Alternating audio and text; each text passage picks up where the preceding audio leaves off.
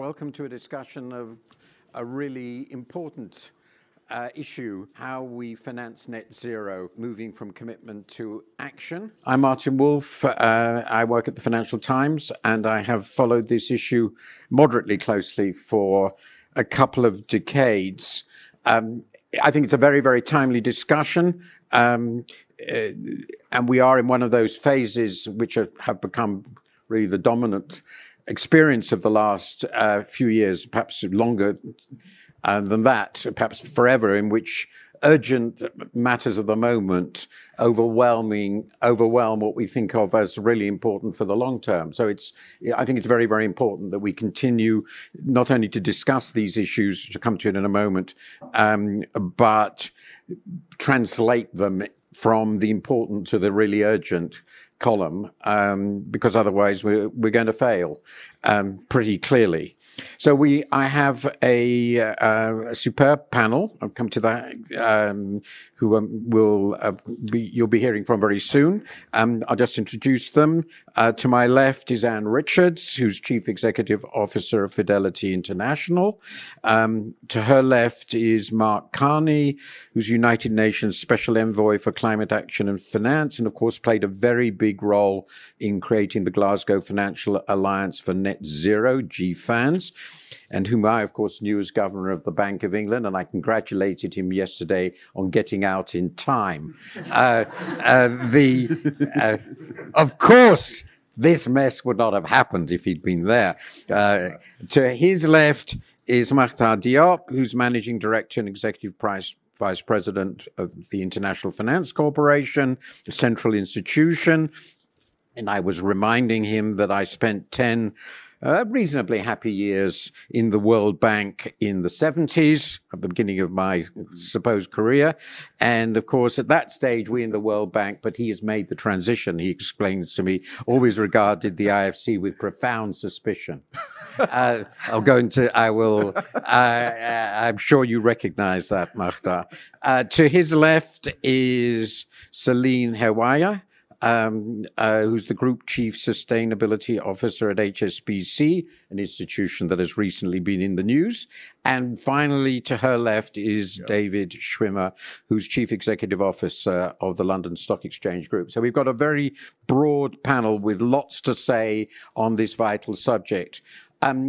All I'm going to say in introduction, because you didn't come here to listen to me, was that it's pretty obvious that if we leave aside the fundamental question of political will, we have three things we need to fix this problem.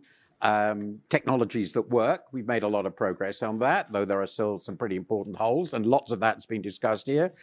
Incentives. I expect people, I know some people will talk about that. Do we have the necessary incentives? And finally, but definitely not least, last but not least, money, finance.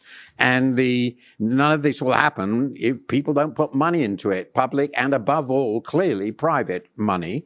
I've got here an estimate that it will need 50 trillion in incremental investment by 2050. That's actually it sounds a very large sum. It's not quite as large as it sounds if it's over 30 years, but some of the figures I've seen are larger. Yeah. And I will leave others to decide that, but I've seen double that, and Mark will discuss that. Anyway, these is not trivial sums which will have to be invested to get a return for investors, and the sorts of institutions represented here will play a central role in bringing this about. Now, finally, my role, I'm the moderator, of course, but I'm also a journalist, and it is my role and my duty to be, and in this case, I am profoundly skeptical.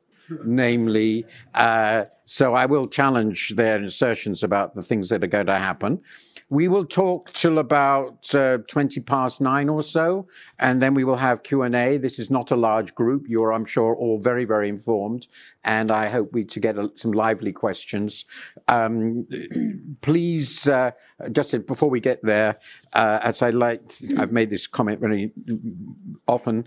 I do know the difference between a question and a statement. Questions can be done in one sentence, I promise you. And please make it a question. And please don't say, I've just 3 questions. It's not fair for the other members of the audience. So with that introduction, I'm going to start with you, Mark, since you represent the United Nations, the world. Yeah. So how far are we along in fixing this? Thank you, Martin. Thank you all for taking the time and those watching online. First is just on the scale. We need an energy transformation on the scale of the Industrial Revolution at the speed of the digital transformation. And therefore, we need a revolution in finance. I mean, just to be clear, we need to change mainstream finance. We're not going to get to net zero in a niche. I'm on double that number that you quoted, like you, in terms of the orders of magnitude that need to be invested. And if you think about what's the change, look, with the Industrial Revolution, what we had was fractional reserve banking, increased leverage and maturity transformation. You had central banks playing a new role, lender of last resort, and starting to supervise. And you had a international monetary system that was put together around the gold standard, and the Bank of England at the center of that. I just wanted to get that in there. Everything was fine with it. Now, what do we need for our financial system? We need to, instead of increase leverage, we need to reduce carbon leverage. Instead of maturity transformation, we need net zero alignment. And it's not just the banking system, it's the entire financial system. Central banks have a role, and supervisors in terms of disclosure, foundational things, and focus on transition risks, not credit risks. And then we do need a new international financial system, and Makjar can speak to that in terms of roles of blended finance, roles of carbon markets, carbon credit markets, offset markets. Now, where do we stand? GFANZ, thank you for mentioning the start.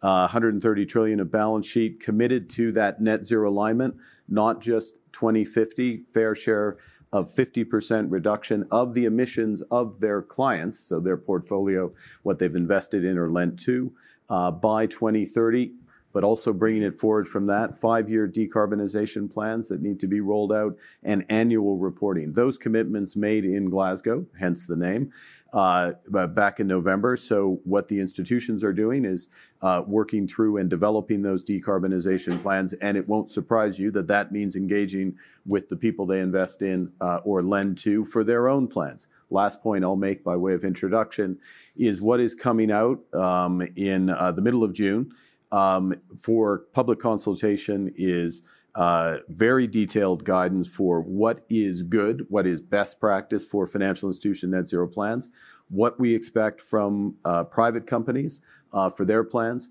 what are the sectoral pathways, because after all, if you're transitioning, you have to align with a pathway along the route to net zero. Saying you're going to get there in 2050 doesn't do anybody any good. It's where you're getting to over the course of the next several years for alignment. And then the last point I'll make, and there's other elements to this, how you phase out stranded assets, et cetera. Last point I'll make by way of introduction is this is about real world decarbonization, not the false comfort of portfolio decarbonization. The easiest thing to do is to sell and walk away, make it somebody else's problem. The only way we're going to get here, and it is your challenge, I wouldn't say skepticism, but your challenge is right because of the scale of the issue. It requires engagement and putting money behind those companies who have plans to get emissions down. So thank you very much. Your opening fits into something that I've sort of thought and written about a lot, which is, I think, a helpful way of framing it at the biggest picture, which is my view is that we didn't have an industrial revolution in the 19th century. We had an energy revolution from which industry followed. Namely, the revolution was the shift from essentially direct solar power to fossil fuels. And the energy system has been the core of our rising prosperity ever since. And we basically want to re-engineer the entire energy system in 3 decades while still having a functioning economy. And I think that gives you a sense of the magnitude of this. I would like to talk to you, Anne, as representative of an important institution that fits into the challenge that Mark has specified. So can you do it? I don't know, but we're going to have a damn good go. Okay. I mean, that's the bottom line. I mean, I think credit to Mark. I mean, to your introduction of Mark, he is regarded as being a very, very lucky central banker. Just going to put that out there. So we're hoping he's going to be as lucky in his role with the transformation that he's trying to engineer on this, because he's done an absolutely fantastic job. And unity is one of the key things that I think we're trying to aspire to. We can't do it as an investment house on our own. Mark can't do it alone. None of the people in this room probably can do it alone. We've got to try and collaborate. And a positive note on that is I see through GFANS and through some of the other collaborations that we work with, there is a great coalition of the willing to really try, but it's difficult. You don't want every financial institution designing their own framework. You don't want every country designing their own accounting standards. We've got to try and do the things that make it easy for people to do the right things in their business. So that's the first point. Transition frameworks, Mark touched on this, so important. We've got to tackle both the demand and the supply side, very much acknowledging that the transition is going to be more painful in certain areas. So as we change the supply of energy that you talked about, as we move to different forms of energy, we've got to try and get the investment into the communities that are going to be most impacted by that, so that you create the positive economic virtuous cycle of jobs and prosperity in those communities. We've also got to tackle the demand side, though, and I think that's where there is still a huge gap. We haven't got the demand side measures. We haven't got the firmness of conviction from governments to create the incentives and the nudges to help people make better choices on the demand side, which will be a huge accelerant in what we're trying to do here. And then the final point is we spend a lot of time talking about what's going on in listed markets. There's a vast swathe of the world's economy actually is privately held enterprises. It's the SME sector in many, many economies. So we've got to help those parts of the economy do their heavy lifting and make it easy for them to do that heavy lifting, so that we can, again, try and get this acceleration and this virtuous cycle going. Coming back to your initial question, I don't know if we can do it. It's a wicked problem in a social science sense. No one actor can do it alone. And I think the only way we can really have a good shot at doing what we need to do to keep to that magical 1.5 degrees is if we keep trying to work together and persuade the doubters to play their part in giving this a shot, for all the reasons that you mentioned at the outset. So at this stage, I'd like to go to you, Makhtar. This is a point I have made in many, many presentations. I mean, this is, as is the job of journalists, oversimplifying, but essentially this is a developing country issue, in the sense that developed countries clearly created the problem. There's no doubt about that in the past.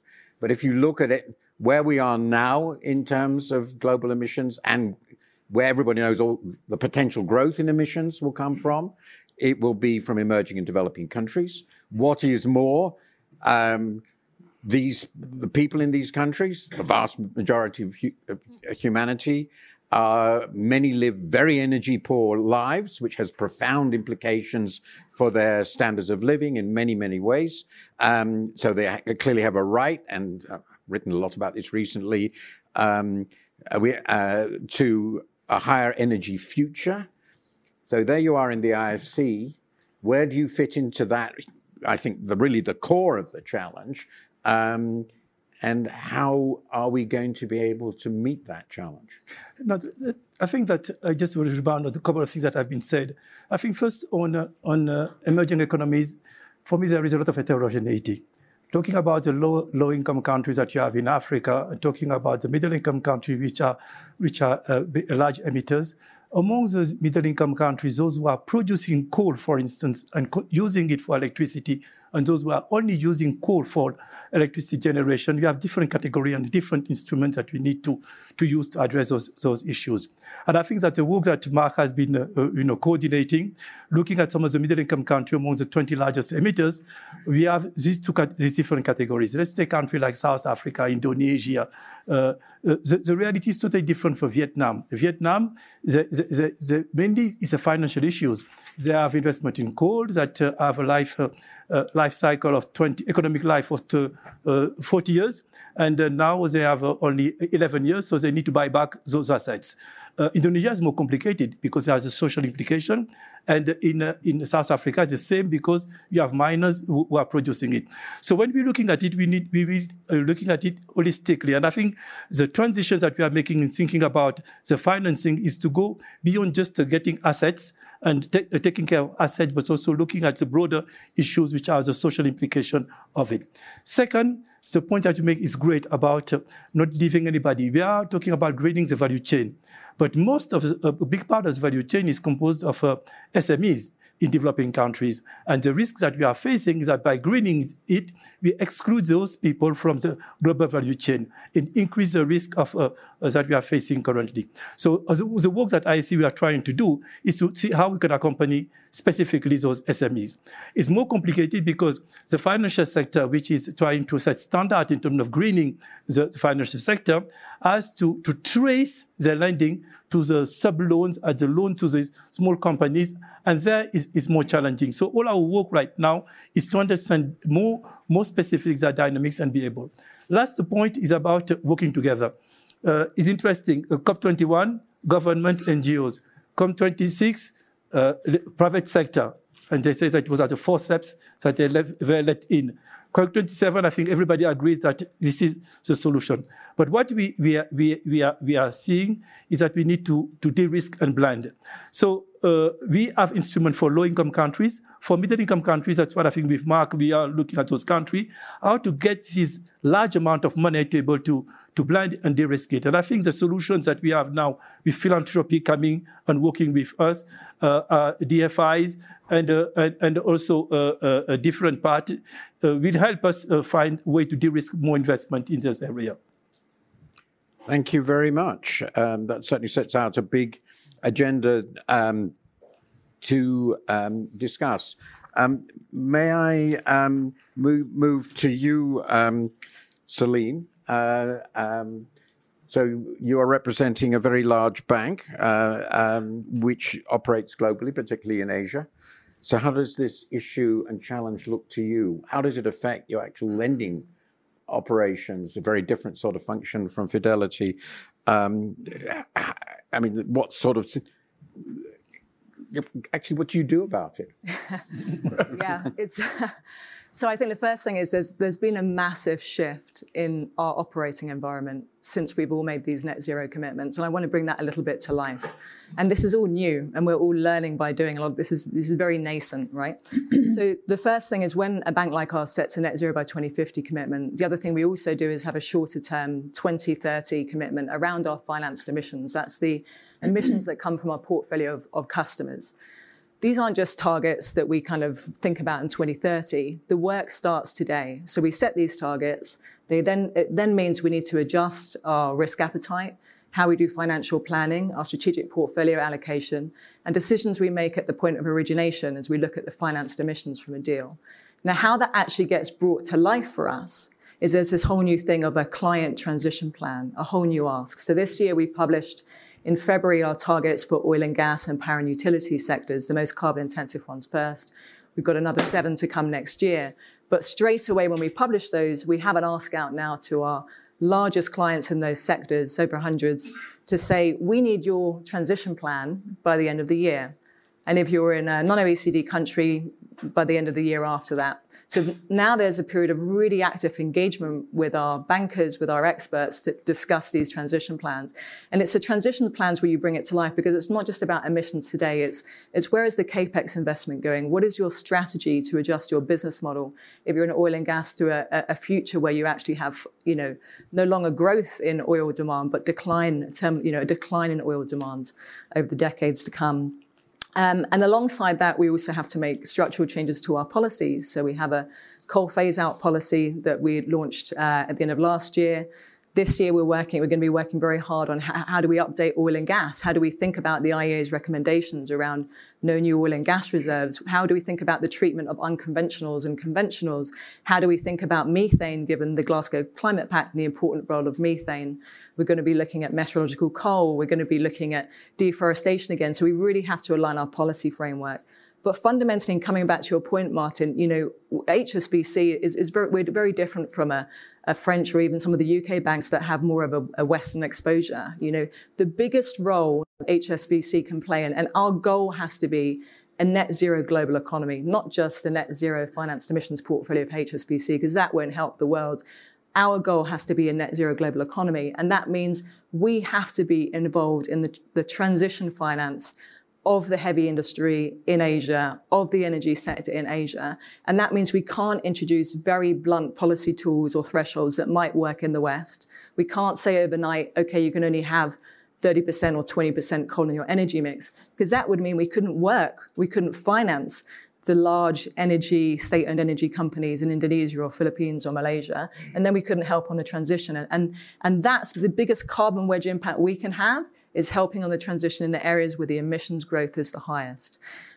Just quickly on the other side, we also made a commitment, and many of the banks have made commitments to unleash capital for the green, the transition. So we have a 1 trillion commitment by 2030. We've got, 7.5 years left. And there's challenges with that. There's a lot of challenges because actually the green stuff at the moment is quite hard to finance. On one side of it, you've got the infrastructure, the project infrastructure, long tenor. Even if you have a sovereign backing and a high RWA, high risk weighted assets, it's still our bank sheets as a commercial bank aren't used to having lots of long tenor deals on them, right? And so it's difficult for us to get involved in the clean infrastructure finance. So if we want to, which we do want to, we have to make some adjustments. We have to have a culture, a mindset shift, a risk appetite shift for a portion of our balance sheet. And on the other side, you've got the new stuff, the technologies our bankers and our credit risk teams aren't used to evaluating, the newer companies. And likewise there, you've got lower RWAs. And again, we're going to have capital loading on them for the early year. So actually at the moment, there's a disincentive for us to invest in the stuff we really need to scale and invest in. And so we have to work out how to do that. And, a big thing for us is building that new capability of internally of people, upskilling our frontline bankers, but people that can really help advise our bankers internally on what the future of industry looks like. Thank you very much. Very good introduction to the many complicated issues. And finally, David, public markets. What role do they play? As Anne mentioned, it's about a lot more than just public markets, but a critical role for public markets, private markets, policymakers. London Stock Exchange Group, we're a financial markets infrastructure and data provider across the trade life cycle. In that role, we are an intermediary. We are an enabler. And within that space, we spend a lot of time dealing with issuers. We spend a lot of time dealing with investors, the allocators of capital. And a number of my fellow panelists have talked about the engagement, the dialogue that has taken place already, but also the need for more. So whether it's GFANS, whether it's Climate Action 100 plus, a number of other different organizations have attempted to make this a clearer space, a more understandable transition, but we have a lot more work to do from that perspective. So, for example, in our interaction with issuers, there are a lot of issuers out there who do not understand the kind of transformation we are going through, the transformation the world has to go through. And by that, I mean a significant change in how capital is allocated, a change in the cost of capital based on sustainability, change in the cost of capital based on transition plans. So we've made big changes and a lot of progress in the last couple of years, but a lot more to do.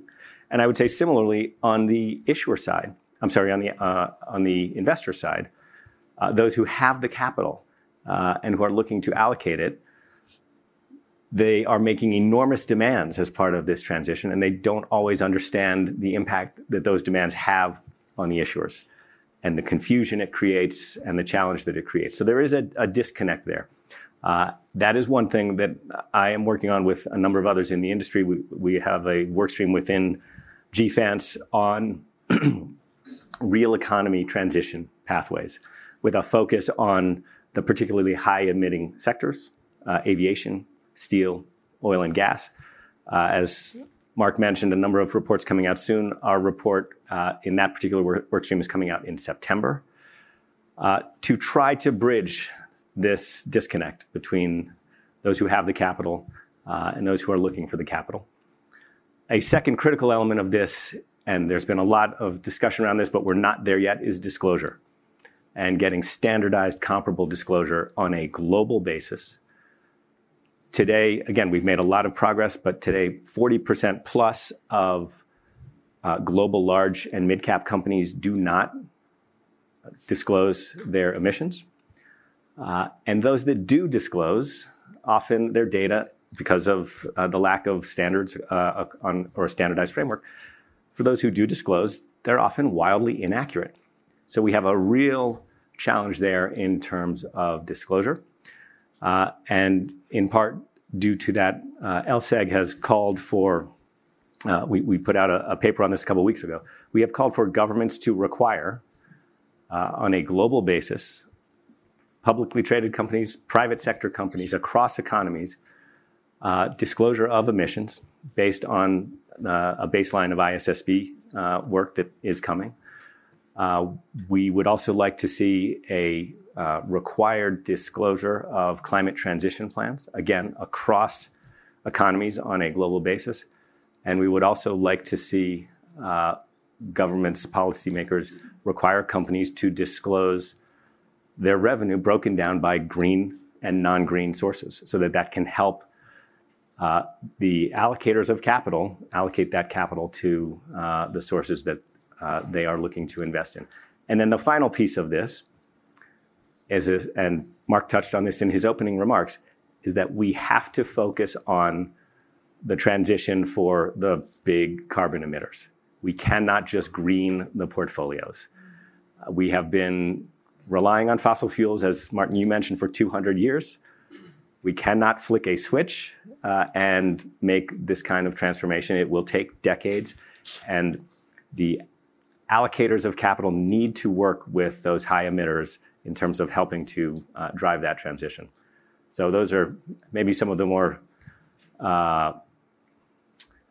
operating level developments that we have to focus on. Let's go through just 2 or 3 really big issues that arise here to get some sense of, from the specific aspects you're each looking at, what it looks like as a big picture. So one of the subjects we've discussed in the past, Mark, and which I think we should bring in here, because pretty obvious reasons, I'll come to this in a moment, I'm really concerned about all sorts of ways people arbitrage around this. So the incentive environment and the regulatory environment to make this actually work in the timetable. How far are we from what we need? And what needs to be done? And obviously a fundamental role is government policy in this. I don't want to go into detail, but just, sort of people come to you and say, yeah, this is a lovely idea, but I can't make money doing this. Yeah, look, I think that it's fair to say that what happened in COP26 is the private sector moved ahead of governments. And there is some closure of the gap between the two, but governments need to move much, much faster. Part of that is around, and I'm just going to want to endorse everything that David just said about mandatory disclosure, mandatory net zero transition plans. That's where we need to go, and that's partly a role of government. But your core of your question is not that. It is about the incentives and the credibility of those incentives and the clarity around it. Let me give you a few examples quickly of what works and what has the impact. So yes, it does matter that 90% of global emissions are under some form of net zero commitment by countries. That was a third of global emissions last time people got together at Davos. So a huge shift there. It does matter, those countries, the UK would be an example, EU, Canada is becoming an example, that mark to market their policies relative to their commitments. So they have independent bodies that check. The Climate Change Commission I think that's the name of it in the UK, is probably the best example of this, and shows the gap between the policies and the commitments. And the question, of course, is for the private sector and all stakeholders is, well, are they going to close the gap? And do they have credibility to close the gap? And if so, the financial sector, one of its strengths is it looks forward and it allocates capital in anticipation of that. That's what everyone is doing at the moment, is expecting that some of this gap is going to be closed. Maybe not all of it, but some of it's going to be closed. So what are the policies that are most effective? And I'll stop with this. They are deep decarbonization policies that are far enough in the future that companies can do something about them, but near enough that they have to. So in Canada, the carbon price is legislated to $170 a ton in 2030. It is now going to be backed up by something called a carbon contract for differences. That's what's decisive for investment today. It happens to be $50 a ton today, but that's interesting. The 170 is what matters. In the UK and Europe, the end of internal combustion engine vehicle sales in 2035, 2030 in some countries, that's decisive for the auto industry and investment in auto. Fuel blends are other examples. So those types of very clear commitments that are anchored probably around 2030 or thereabouts help to focus the mind for the types of investments that are necessary. And then last thing I'll say is that we talk about sectoral pathways. It seems an innocuous phrase, but it's a very important thing, because the question is, what are you transitioning to as a country, as a financial sector, as companies, and how do you mark your homework? How do you know that you're doing a good job? And how do you know that the company you're backing with a loan or an investment is sufficiently ambitious, given the incentive environment and given what has to be done if we're going to stay on this very narrow pathway to 1.5 degrees? I think it is true, I'm just remembering this, that more than half of global emissions come from China and the US. Is that correct? I think it is about half. Let's say that. I think that's roughly right. I mean, to me, correct this because I'm from dredge from memory. But the point is, the world of countries that have actually gone a long way in your direction is still a pretty small share of the world's emissions. I think it's this. Yeah. I'm going to come to this with Mahtar because it's how the policy. That's a pretty big issue, isn't it? It's a big issue. I think that it is a big issue, although there is some of this progress in China, including with the ETS. I would say that thus far what has happened is because the EU and the UK are relatively big markets for multinational corporations, and they have the greater policy clarity, that some other countries have been free riding on the policy leadership, not that it's perfect in the EU and the UK, and they need to catch up. There is this argument that we can't produce anything, but we're very good at exporting regulation. I won't go into that. It's a growth industry. It's a global public good. Yeah. Mahtar, I'd like you to talk a little bit about the cooperation, collaboration between developed high-income countries and developing countries, particularly low-income countries, which your institution embodies, and what needs to be done to de-risk investment or in and finance, and what role in multilateral institutions like yours can play in immensely increasing the flow of investment that will be needed to support the transition and the growth of energy supply in the sorts of countries you're dealing with. I think that we talked a lot about financial intermediation and capital market, not enough about real sector.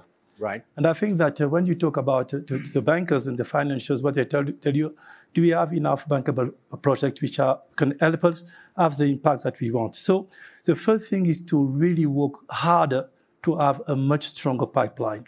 Secondly, we need to be much more centrally adaptation. Adaptation, I think, is a bit the orphan in that conversation. And we talk a lot about mitigation, but much less about. And I'm very glad that we have now a commission that has been by Tarman on water.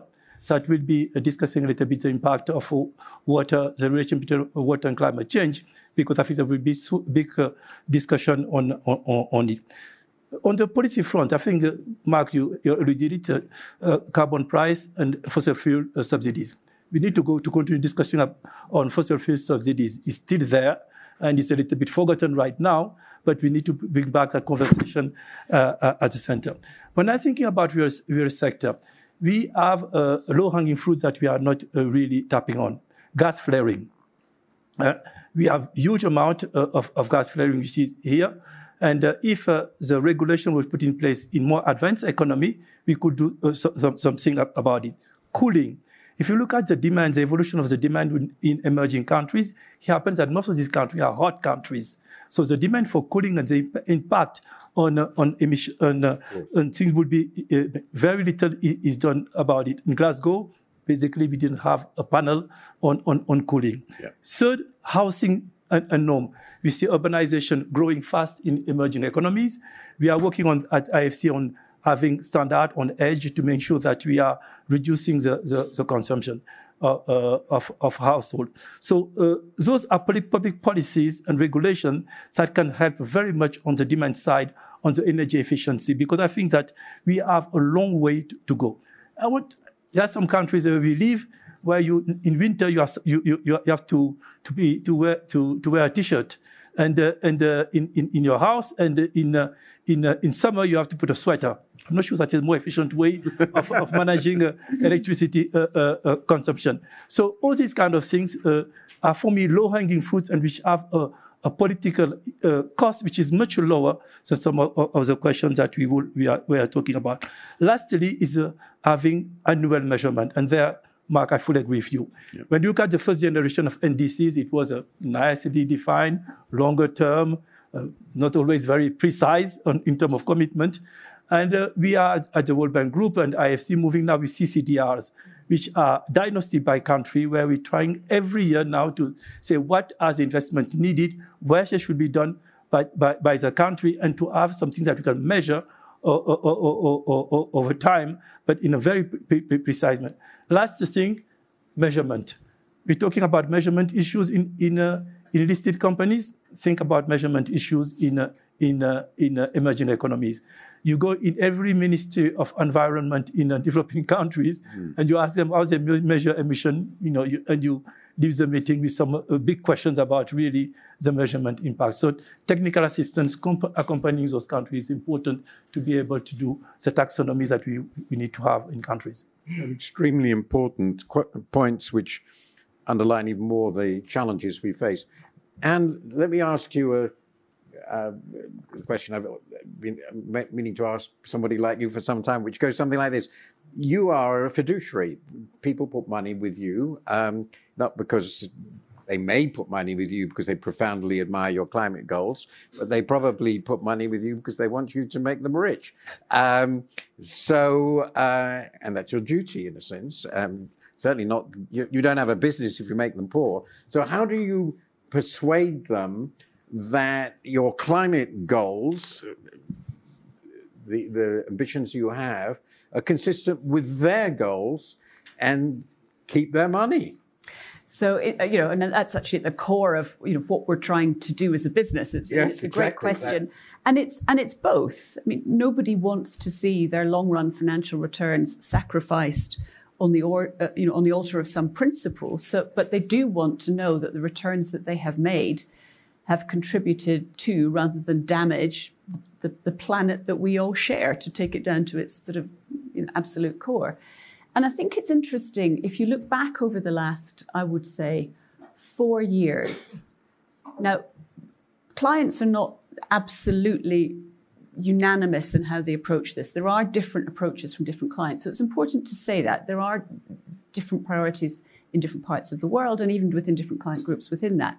But in general, if you look at the client meetings that we're having today and have been having over the last 2 years, it is almost never that you don't have sustainability raised as part of that conversation. Whereas if you went back even 5 years, the SRI, the ESG agenda was a niche and a strand as opposed to a mainstream part of the conversation.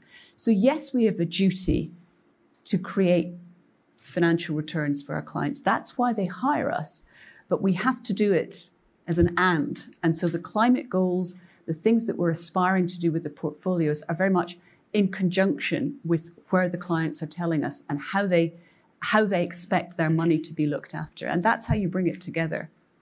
I'll go to you, David, and Selena, the last word in this exchange. One of the things that is obvious to anyone who looks at markets from outside is that we're getting a pretty massive reshuffling of companies from public into private holding. And there are some very famous cases, you know them better than I do. So one of the things I've been wondering is whether at the end of your efforts, stock markets and so forth, what we're going to see is all the, as it were, good, respectable, low carbon, non-problematic sectors will be with you, and you can add up the carbon emissions of the publicly quoted companies in the London Stock Exchange or the New York Stock Exchange, and they'll all look wonderful. And all the heavy emitters, the oil companies, the aviation companies, will be held in some other way, which makes them effectively invisible. In which case, we've just reshuffled the ownership of lots of assets and have changed nothing useful by this. How would you respond to that? Because, I mean, it's a genuine concern of mine about all this, and I'd be interested in your reaction. So it should be a genuine concern of yours, because in many ways it's already happening. Yeah. And if there's no clean way to describe or define this, but over the last couple of years, we have seen that happening as there has been a focus on what has been referred to as greening portfolios. Yep. And whether that's greening investors, public investors' portfolios, or whether that's greening the asset portfolios of publicly traded companies, we have seen sales of, whether it's coal assets or other high emission assets, brown assets, whatever you want to call them, to, in some cases, private equity, in some cases, state-owned businesses that are not being held to these kinds of standards that we are all talking about here. So this is why when I was talking earlier, if there are disclosure standards, if there are requirements by governments to put better information out on this, it has to be economy-wide. It cannot be just for publicly traded companies. It has to be for private, it has to be for state-owned companies. And we are working on this issue. A lot of the big private equity firms, a lot of the big pension funds are aware of this issue, are aware of the challenge. Their LPs are focused on it. And so, again, as with much of what we're trying to do here, it's about building coalitions and getting the best from voluntary behavior. But it is critical when this does become mandatory, as it should, it has to be mandatory across the economies, across private and public. So Lee, I'll come back to you with the last word. You're doing very badly on timing. It's entirely my fault, of course. But a very similar question arises about banking, and I couldn't not raise this. Former colleague, or I don't know where he is now, Stuart Kirk, challenged the model of the bank as I understood it. And I happen to know Stuart very well. He was a colleague of mine, so I'm not at all surprised. But there's an interesting question which is related to what he said, and I hope you can comment very briefly to clarify your position. Okay, you come along as a lender with all these requirements in your lending of the sort of loans you want to make, and your clients say, well, this is a competitive business. You're a verified bank. I love my relationship with you for the last 30 years. But I'm not going to go through all these hoops. I'm going to go through any one of a number of other major banks in the Asia region, for example. You know the list. So you're not going to make any difference at all. You're just going to reshuffle your portfolio too. How would you respond to that? So first of all, I expected a question on the recent incidents. Yeah, it was unavoidable, I'm afraid. You warmed me up for that in coffee time. I mean, I think the starting point is, I mean, you just heard for the entire panel about the kind of secular risk that we're now facing. And I think there was, I won't go and dissect, and I can say that for another time, the arguments that were made in that. But I think the starting point for us, don't have the time, no. The starting point for us is, transition to net zero is one of our 4 strategic pillars. It's, the focus pretty much of every single board meeting since I joined a year ago, every single exec meeting. It's a huge transformation job across the bank. It's a huge capability build. And yes, there are a lot of people in the bank working on this because there's a massive value creation and destruction happening in the economy because of it. And we have to understand, and as Anne said, it's a CEO issue now. Any one of our clients is a top issue that executives want to engage on. And as I said, earlier when I was talking, I think the reason when it's down to client by client conversations, we're having the conversation around transition. So we're not trying to make a decision ASAP on exit. We're trying to have the engagement process, the conversation, the push. How robust is that transition plan? How quickly are you phasing down your coal PPAs, for example? What is your level of capex investment? Is it fast enough? Is it good enough? Who could you collaborate with? So it's that process of engagement with the sectors that are hardest to abate, where the highest emissions are coming from, which is crucial. And if we don't do that, right, and I know we need policy interventions, but finance does have a critical responsibility to play a role as well, and we're taking that very seriously. Mark, you had a word before I go to the audience. Yeah, just very quickly on this issue. It's an important issue, but let me put it in context. First, every global systemic bank, with the exception of two in China, is part of GFANZ. Therefore, any leverage for a transaction that goes into these dark shadows, they own those emissions. They have to disclose those emissions if they provided leverage against it, as do a number of other leverage providers. So, okay, great, you can take it private and hide, but if you can't leverage it, your return is changed a bit. So that's one element of it. Second, that's one point. Second is we need all the big private equity firms in to have the same standards as the public investors. There are some in. They're not all in. They should all be in, just to be absolutely clear. Thirdly, David's absolutely right. The disclosure has to cover the whole thing, the whole market. The UK is phasing it in its mandatory disclosure, but that has to happen for the world. And then the last thing, which is, and we're putting this out for consultation over the next 6 months, is look, there are a lot of stakeholders, and I understand why they do this, and they stand up and they say, you have to divest, you have to get out of no coal, no this, no that. Well, who's going to wind it down? Who's going to man it? Like, what is responsible phasing out of these assets? What is the framework for doing that? What's the time frame? What's the ownership? Do you want the people who are committed to transition to net zero to have that exposure and ensure that it's wound down? Or do you want it to keep the incentives to push it out? So we've run a little over, but we can now go to questions. What I will do, I will take 3 questions in a group. They will be one sentence. If you want it for a particular person, say who it is. Say who you are and ask the question. I'll start with the lady there. Please stand up. Wait, there's a microphone. Go ahead. Just go ahead. Hi, thanks, Martin. I'm Vaishali Sinha from Renew Power, which is India's leading renewable energy company. And we generate 13 gigawatts of renewable energy. Very pointed question to multilaterals and financial institutions. I think the pace of innovation and creative finance is limited. We experience that on the ground. The capital requirements are different, and I think institutions such as yours can do a lot more to keep up with the growth which is required in the sector for mitigation and adaptation. Can you tell us, is it possible to see you do more? What is the possible? To be more innovative as far as green finance is concerned for renewable energy companies. Yes, up for the lady there. Yeah. Hello, Deborah McCoy with Bain & Company. My question is about exchanges. I was interested in the GFANZ that some, but not all exchanges have signed up to have net zero commitments. Could you comment on either market efficiency, potential arbitrage, or what do you think about exchanges as intermediaries for that? And I'll take a third question. The gentleman there. So my name is Slava. I'm CEO of a company called Mighty Buildings. We're decarbonizing the physical construction process with 3D printing and composite materials. I have a question to private banks. Are there any efforts to share quick wins and programs that really work to decarbonize the industries that are heavy emitters? Because I think the private sector can do a lot in sharing those and especially those that we have verified. So this is about sharing information. Sharing information, building global database of quick wins and programs that help decarbonize the real industries, not just greenwashing or selling off carbon. So I'm going to start with Marta and Celine. Are you being sufficiently creative in, I think, particularly in the context of very major developing countries, India, but in green finance? Does it work well enough? I think it works. I mean, you give you a very specific example.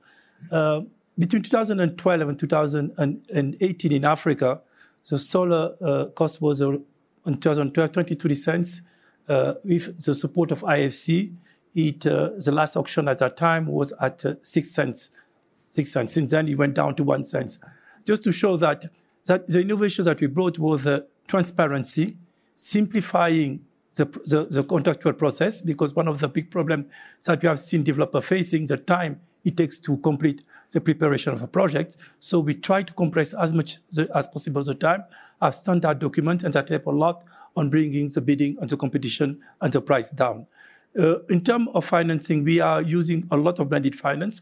For low-income country, we do use what you call the private sector window, which is basically de-risking. And we are currently working closely with foundations, Rockefeller Foundation, Bezos Foundation, to increase the pot of money available to de-risk the cost of investing in green energy, particularly in low-income countries. So those are the type of innovations that we are having. In addition, we're expanding it to other part of the other sectors. Blue. We have issued the first blue bond for Indorama recently, because we consider that also an important issue that we need to tackle in the climate change conversation. We are also ensuring that we are moving solely from green and bonds that we're issuing to social bond. And it's very much a question that was asked about how we help country to transition and company to transition. Because part of this transition is to buy assets, but also to help on the social cost of the transition, which are linked to moving from a carbon-intensive activities. So this is the type of innovation, but we are welcoming new ideas, and we would love to have new ideas. Celine, anything more on making this less ponderous?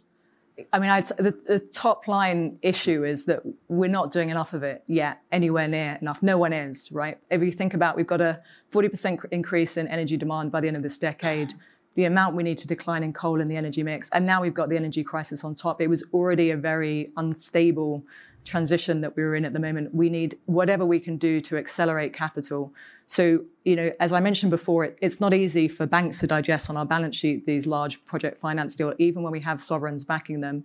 Policy environments are very important. I've taken the example of Indonesia, one of the most abundant areas in terms of renewable resource potential, but probably the most difficult geography to finance renewables in at the moment because of a number of different difficult policy things, from local content laws to contract issues and things. So I think there's a combination of working with policymakers, working with DFIs. Magda and I are discussing a lot in terms of what we can do on the blended finance and innovation around there. But absolutely a huge focus. I think our attention and our appetite very much is to scale up what we can do in financing renewables and related infrastructure, grid infrastructure, and also things like hydrogen, which are going to be critical from an energy storage perspective. So, David, the role of exchanges. So Deborah's question raises a really important issue that applies to potential arbitrage among exchanges, but it could apply to potential arbitrage among regulatory regimes in any context. Regulatory arbitrage, big time. Exactly. So that is why I, Mark, and others have been emphatic on this point that if we are putting these rules in place, we have to put them in place on a global basis. And ISSB is pushing down that path in terms of standards, but we will need governments and policymakers to implement them, again, on a global basis. Specifically to the question on exchanges, just to spell out the issue, if the London Stock Exchange has more onerous requirements and other exchanges do not, that leads to issuance in other places by those who don't want to deal with the more challenging standards.